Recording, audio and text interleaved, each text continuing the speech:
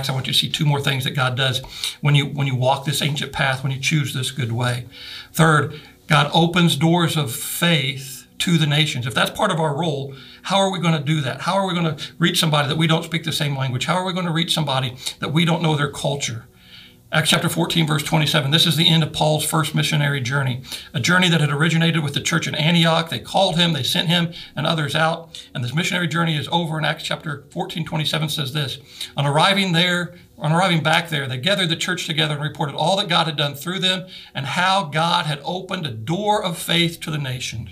God had opened. He opens our eyes to recognize Jesus. He opens our minds to understand the scriptures. And part of our task is to go to the nations. And if we're going to get to the nations, we can't force our way in. God has to open this door. He opened the door of faith.